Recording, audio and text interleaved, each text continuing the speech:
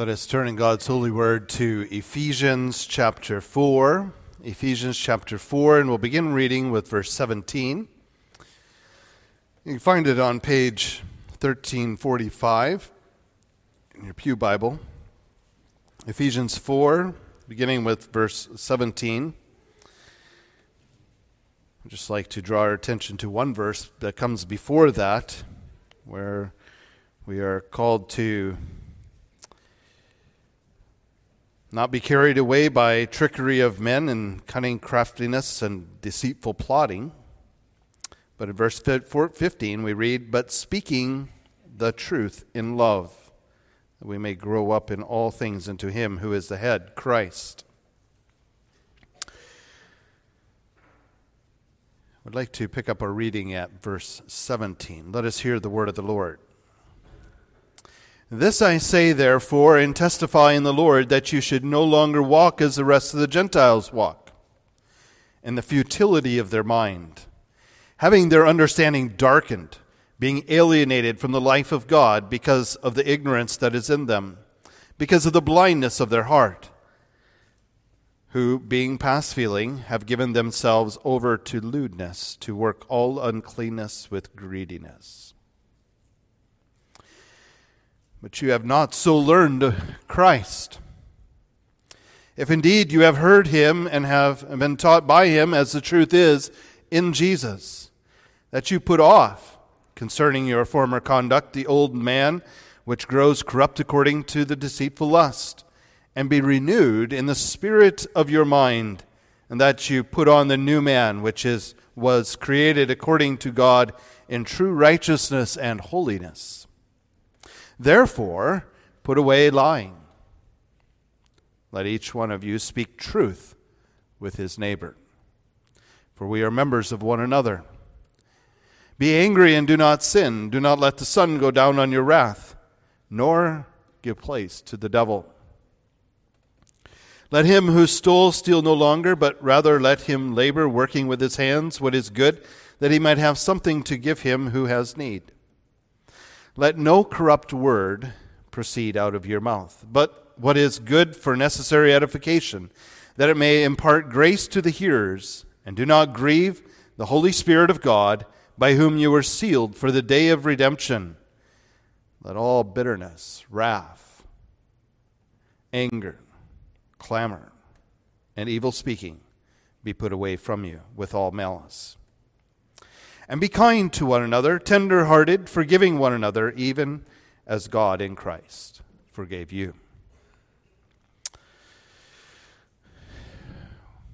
We also think of Exodus and the 10 Commandments in Exodus 20, where we are reminded in the 9th commandment that we are not to bear false witness. I'd like to hear from the Heidelberg Catechism, Lord's Day 43, question answer 112, as to what is required in the 9th commandment.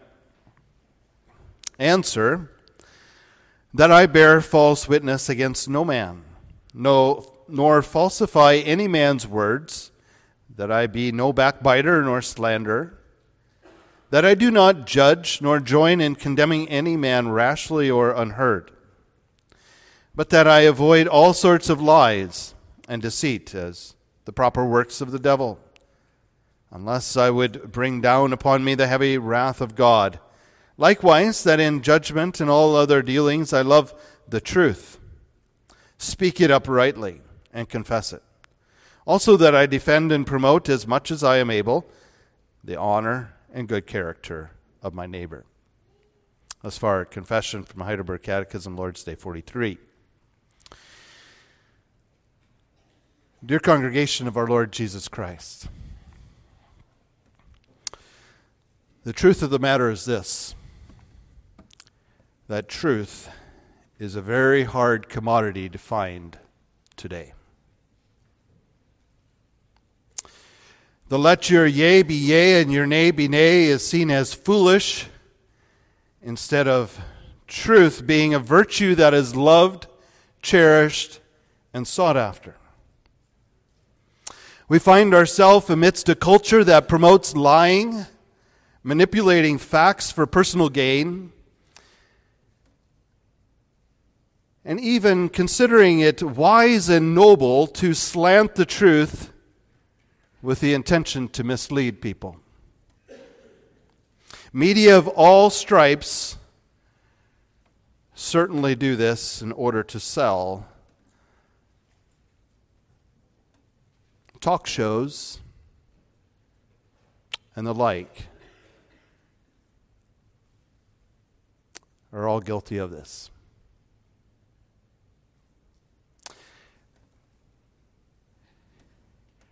It's interesting. I don't know all the facts of the matter, but in the news last week, Christian financial talk show host, and the media, of course, draws attention to it right away. He's Christian. His name is Dave Ramsey.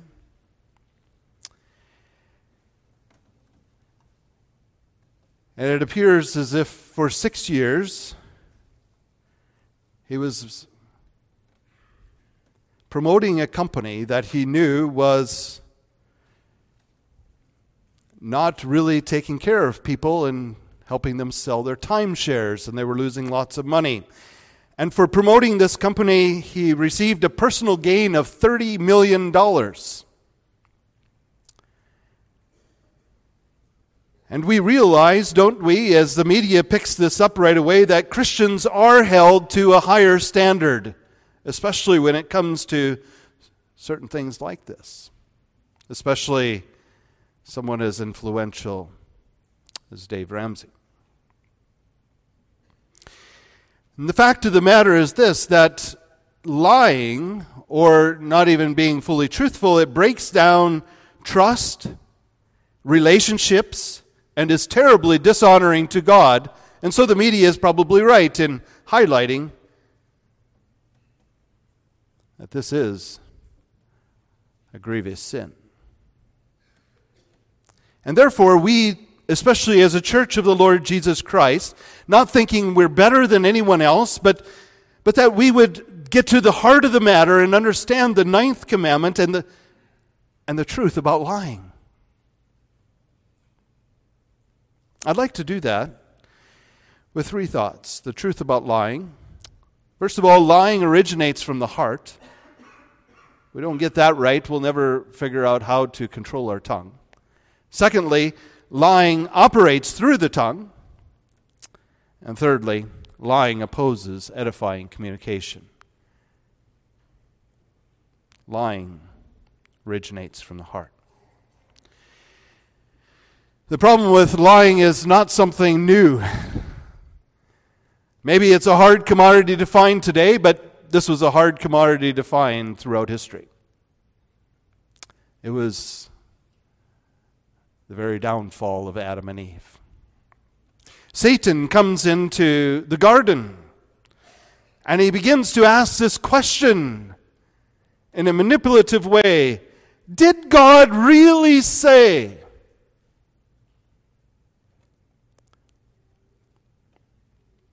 that you would surely die? You see, God is withholding something from you, Adam and Eve. He's withholding the fact that you could know good and evil. He manipulates the truth and poses sin as a good thing. And Eve, who committed the first sin, even before she ate, exaggerated the truth. When she said, yes, God indeed did say that if you eat of the tree, you will surely die. And not only eat of it, but even if you touch it, she says. I don't read anything about that in Genesis chapter 2. She already had a wrong view of God and was exaggerating God's command. Adam, who looks at the fruit and knows what is being given to him, is silent and does not uphold the truth, and he does not stand up for God or his truth, and does not correct a lie, partakes of the fruit. They are all liars. And that evidence of the fall is evident in our own depravity and has been evident throughout Scripture.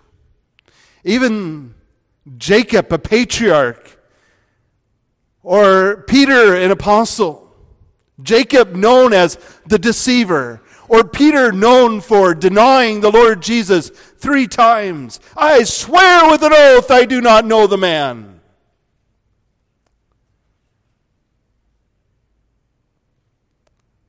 Let us not think that we are any better. I was thinking we stand, we fall. Let us not approach Ephesians 4 as if we are better than the Gentiles. And that's not what Paul is pointing to when he says in Ephesians 4, verse 17, "Thus I say, therefore, and testify in the Lord, that you should not walk as the rest of the Gentiles walk." He's calling them out and to call them into their new character and warning them not to walk, because lest they think they stand, they would fall. Not to be given over to the futility of their own mind, having their understandings darkened, being alienated from God because of the ignorance that's in them. He's pointing out the depravity of man, the blindness of the heart, being given over to lewdness and uncleanness and greediness and all kinds of corrupt communication. It all flows from the heart, he says. And so this is like that fountain in James chapter 3, where he talks about our communication and our tongue. And he's asking the question, does this evil, unruly, deadly poison that flows off our tongue, that curses men rather than blesses God, is this what flows out of something that's good? He says, does a spring send forth fresh water and bitter water out of the same opening? It doesn't. But he acknowledges that the tongue and our communication is something that no person could ever tame in and of themselves, because it's controlled by an unruly, evil, deadly poison, namely our depravity. And yet we need to recognize the devastating power of the tongue. He uses the illustrations of a spark that would set a forest fire ablaze. We've witnessed that in Alberta. And even though they can send in helicopters and water and fight this fire, building brooms around it and making sure that it doesn't go any further, yet, he says, no man can tame the tongue. It's even more powerful than a wildfire, because it flows from a heart of depravity. Jesus acknowledges this in Luke 6. From the abundance of the heart, the mouth speaks. And the truth of the matter is this: we are spiritually classified as liars. By nature, people who are under the power of darkness and of sin. And we need to remember that we are not liars because we tell a lie or two. We lie because we are liars in our heart. And we need to be warned.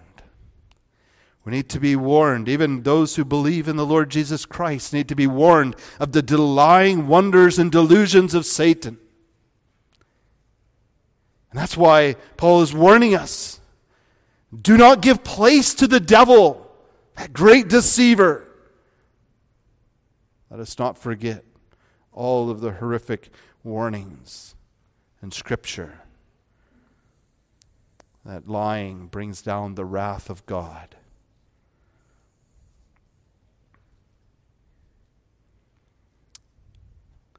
But let us also not forget the other truth of Scripture, as Paul doesn't. He says in verse 20, but you have not so learned Christ. When you have put off the old and you put on Christ, then you are learning Christ and His power within you.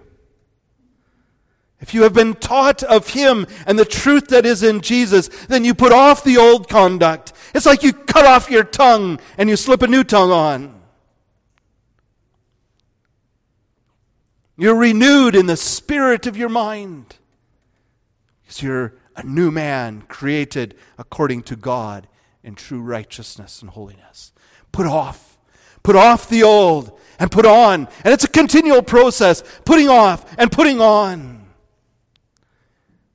And even though lying originates in our heart, and it certainly needs to be addressed, so does a tongue that is equipped by God's Spirit and the power of Christ.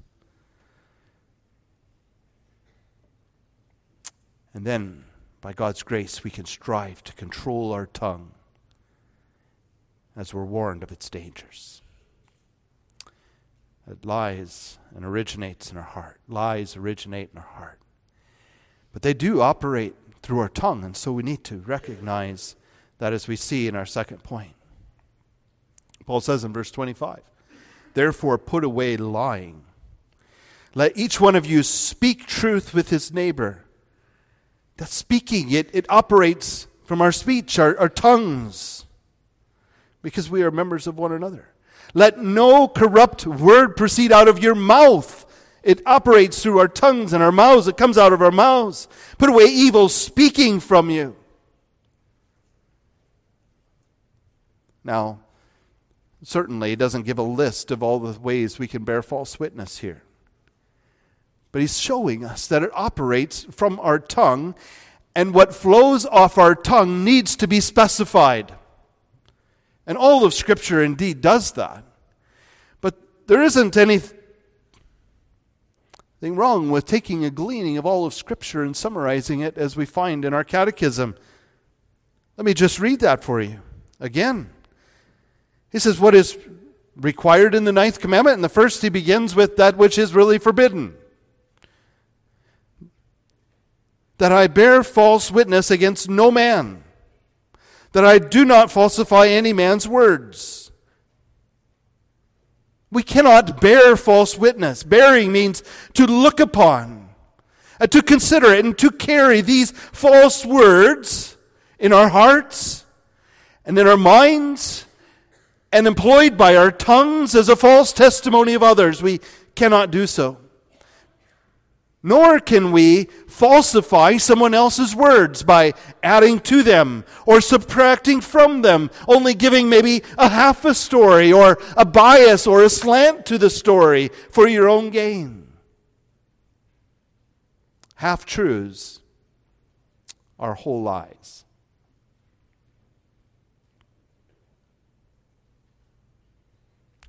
How many times haven't you also told a half-truth? Young people, I was your age once too. Mom and Dad asked, where are you going to go tonight?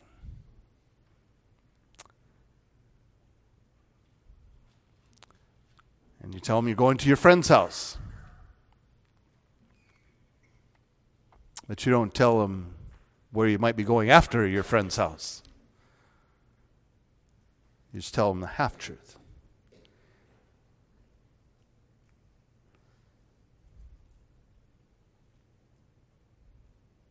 It's a whole lie, if the intention is to deceive them.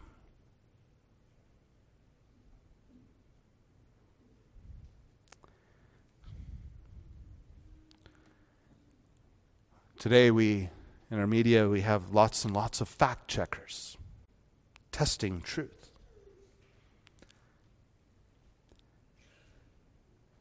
It's amazing that almost every word that comes out of people's mouths nowadays is tested against the truth, even by these fact checkers, and found wanting.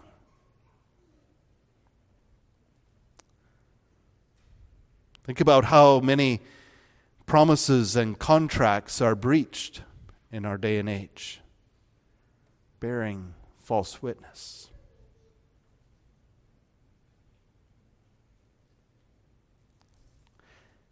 Well, our catechism doesn't just stop with bearing false witness.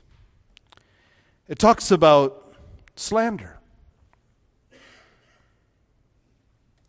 And as we think about our communication, let's not forget it's just our words and what operates from our tongue. But let's remember that our communication only is a very small percentage when it comes to words. It could be gestures, it could be our tone, it could even be our writing. Possibly even our social media interaction.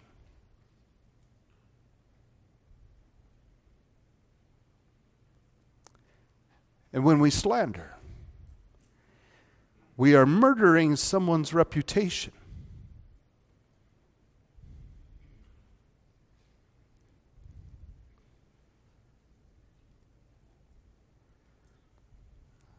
Catechism also talks about backbiting, which is very similar and very closely connected with gossiping. Backbiting, slander you might do right openly in front of everybody and in front of their face even, but backbiting includes gossiping, talking behind someone's back, spreading lies, maybe even truths that don't need to be spread. It's devastating to relationships and to a person's character. There was once a man who spread lies about a pastor, gossiping. And he was convicted and he repented and he wanted to go to the pastor and say, well, how can I ever make this right? The pastor told him to get a feather pillow, to rip it open, and to go and place one feather on every doorstep up and down the street until the pillow was empty.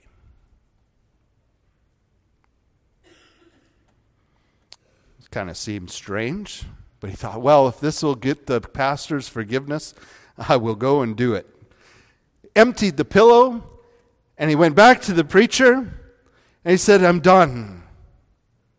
Well, the preacher says, that wasn't all I was going to ask you to do. Now, I want you to please go pick up every single feather that you put on every single doorstep and bring it back in the pillow to me, and then the issue is resolved. And the young man looked at him and said, that's impossible. But this time the wind had blown those feathers from here to who knows where. So it is with gossip.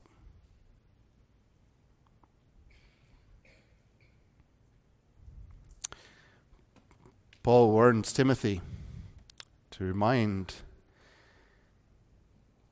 people who would go from house to house with idleness and gossip as busybodies.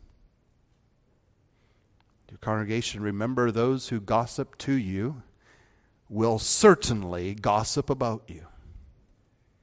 And so don't allow your ears to be trash cans for other people's junk.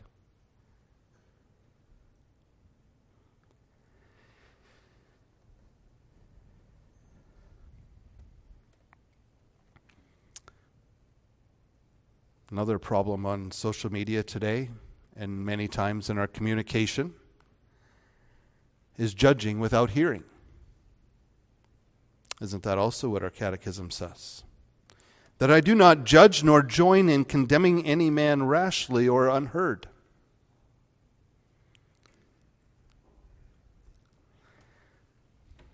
You go in with a destructive, critical spirit, and you judge the matter before you even heard the person. It's kind of like someone coming to church with a pocket full of stones. I can guarantee you, if you have a critical spirit, you'll have your pockets empty before the service is over.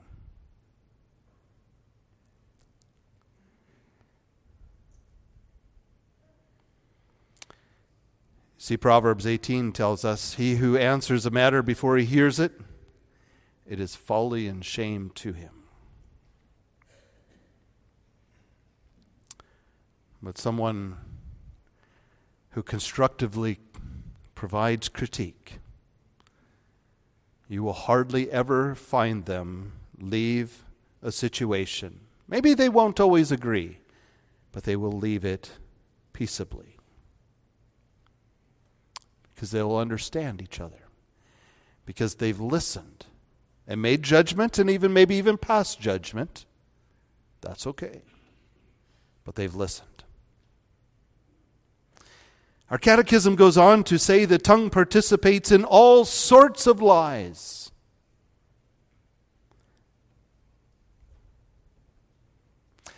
As a matter of fact, our catechism is very easy on us. If you turn to the Westminster Confession, the larger catechism is far more exhaustive and unpacks all of these sorts of lies in question and answer 145. I'll just give you a few of them. Flattery, seeking insincere praise or insincerely praising others. Remember, if someone's trying to butter you up, they're just getting ready to have you for lunch. And if someone is seeking to build themselves up through vainglory, they are rejoicing in infamy. These are all forbidden according to the Westminster Confession. Lying by insinuation. You don't really say it, you just suggest it and let people go with that perception. Or exaggeration, like Eve. Or providing excuses. They're simply dressed up lies.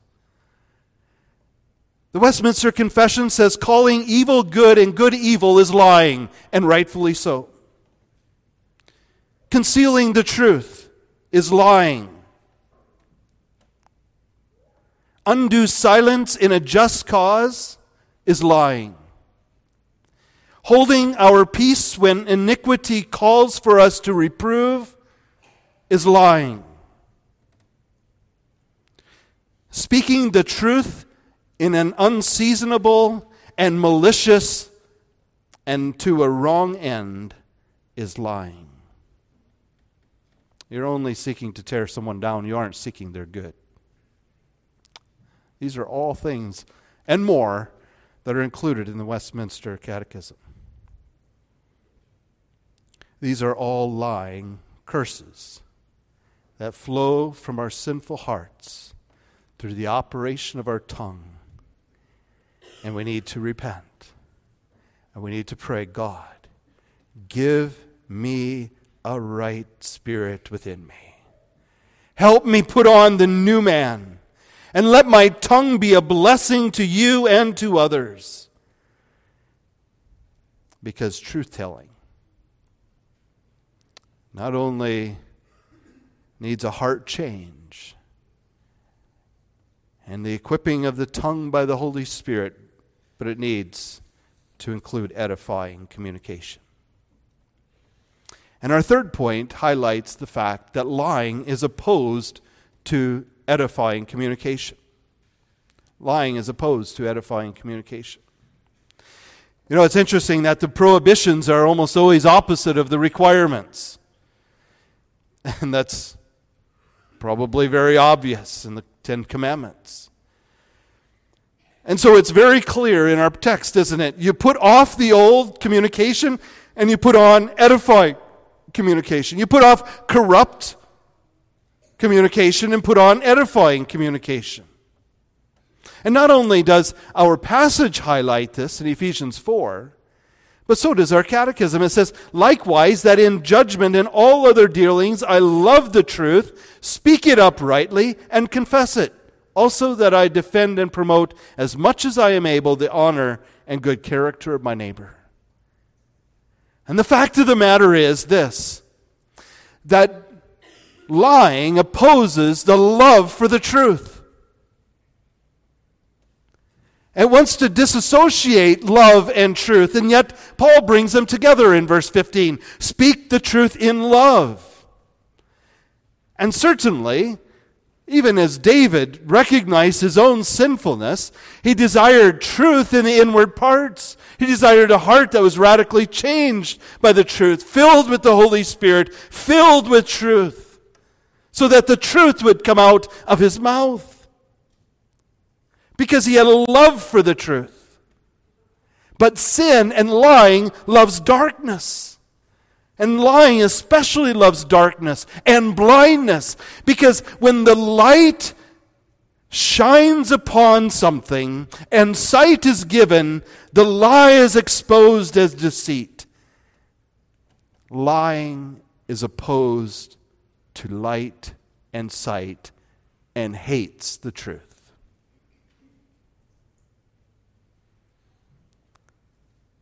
And it ultimately hates love too. Because God, who is light, God who is truth, is God who is love.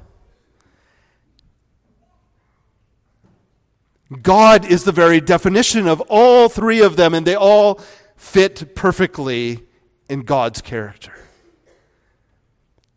And so therefore, love begins, and truth begins with a love for God and a love for His truth. And it will be the only thing that will move you to speak the truth in love to your neighbor, is a love for God. And that's why lying is so opposed to truth. Satan is opposed to God. His deceit is opposed to God and needs to be exposed. There are two lies of the devil that undermine the truth today. The first is this. It is an overemphasis on love rather than truth, or even a divorcing of truth from love. In other words, Satan lies and says, oh, in order to love someone, you have to make sure that they feel good. You have to make sure that they feel accepted.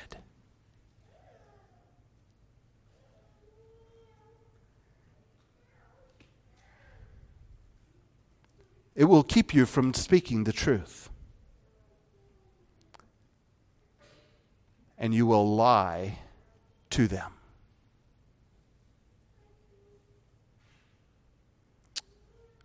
Because you've divorced truth from love. Secondly, Satan lies and comes and says, you have to stand firm on truth and do it at all cost. Be that bull in a china shop, as it were. Weaponize the truth and judge rashly because truth is at stake. And you divorce truth from love. As a matter of fact, the Westminster makes it very clear that lying is included in lying is this, that you speak the truth unseasonably, and I'm quoting here, or maliciously to a wrong end. There's an old Puritan saying that the very truth you are contending for can be undermined by the way you contend for it. You could be standing on truth, and you could be proclaiming truth, but the way you're proclaiming it can undermine the very truth that you are seeking to establish or confirm.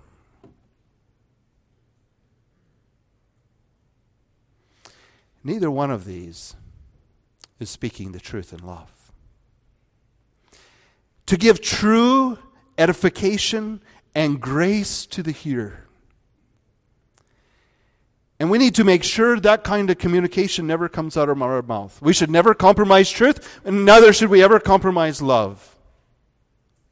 They both need to be held together. In our passage, they are. In our call to worship, that passage, they were. And one way we can focus on that is anytime we engage someone in communication, that we stop and we think. And first of all, think about Philippians 4, verse 8. Finally, brethren, whatsoever things are true, whatsoever things are honest, whatsoever things are just and pure and lovely and of good report, if there's any virtue, think on these things. Listen for these things. Lay hold on these things. Encourage these things. Feed your mind with these things. Saturate your mind with good things. Even these good things from the Word of God and His truth. That truth that'll set you free and will set others free.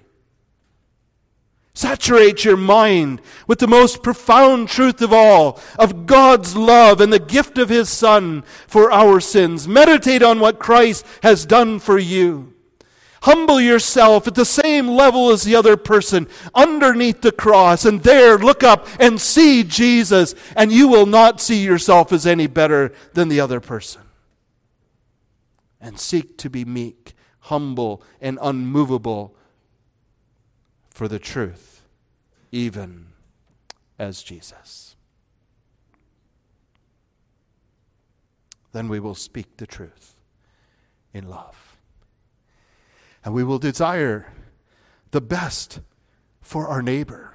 We will want to promote truth and my neighbor at the same time. That's why Paul is saying, let each one of you speak truth with his neighbor, for we are all members of one another. We are one. We are members of one another. So let's speak truth to each other so that we might edify one another and give grace to one another. That we would be kind to one another, tender-hearted, forgiving one another, even as Christ forgave you. But lying, it opposes that truth. And wants to promote self instead of your neighbor. To promote self instead of God. Oh, dear congregation, never let speaking the truth, even if it is true, as an excuse to unnecessarily destroy the honor and good character of your neighbor. General Robert E. Lee was once asked what he thought of someone else, another general officer actually, from the Confederate Army. And the officer had made some terrible comments about him, mean-spirited, just cutting him down. Robert E. Lee was asked what he thought of this officer. Lee thought for a moment and then said, "He's a very good officer." He answered, "Very satisfactory." The person who had asked him the question was confused, maybe even a little troubled. And he said to the general, "General, I guess you really don't know what this person is saying about you." "Ah, yes," said General Lee, "I do. But see, you didn't ask me about his opinion of me. You asked me what my opinion was of him."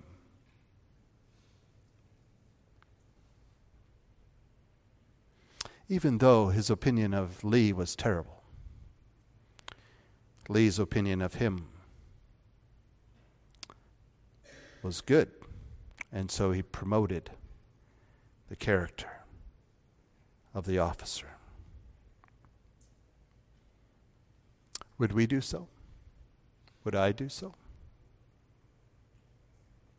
You see, the truth about lying is that lying is absolutely devastating to the character and integrity of the person or entity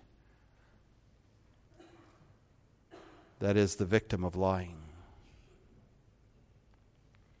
damages relationships, often irreparable, except for the grace of God. It is offensive to God and my neighbor. It is a poison that comes out of hell to destroy and is deserving of eternal condemnation. And despite all of the devastation of lying and the wretchedness of our hearts and the ill-advised words that come off our tongue, or many other ways we communicate, we are not left without hope. Because of Jesus Christ himself.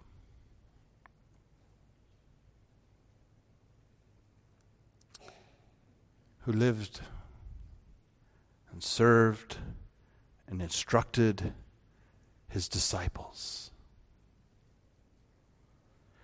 And they were all going to stay with him. They committed, they promised, we will even go to death with you. And they all fled, and he was forsaken by all. And the Pharisees, they bring in false witnesses to condemn the Lord Jesus and stir up the crowds to declare a false witness against Jesus. There, even in the hall of Caiaphas, Peter, as I mentioned earlier, bears false witness. And Pilate, who knows the truth, refuses to defend the truth. And the crowds buy into the false witness to condemn the Lord Jesus Christ.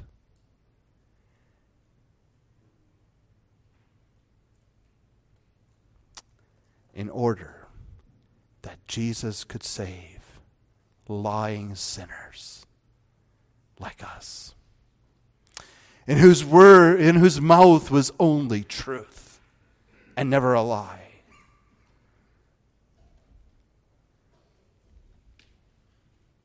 He became a liar so that we might have truth, and that truth could set us free. And the truth of the matter is, he gives his Holy Spirit. And he calls us by the power of the Holy Spirit to put on the new man and to tame our tongue by his grace, that our tongues would communicate to his glory.